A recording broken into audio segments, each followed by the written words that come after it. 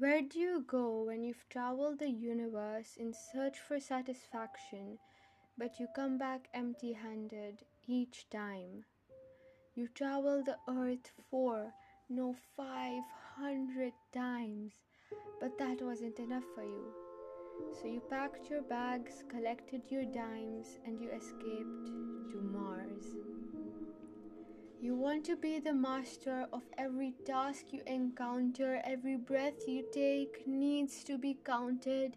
You have to shape yourself and be the perfect mold, write enthralling stories, but never ones that are told. But did you ever pause for a second? Your self-mastery has not offered you the benefits you were reaping.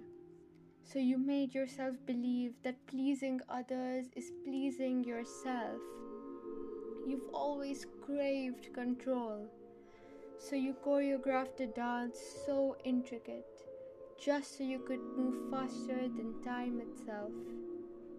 You kept your feet moving, but you didn't realize that life had slipped right through your fingers.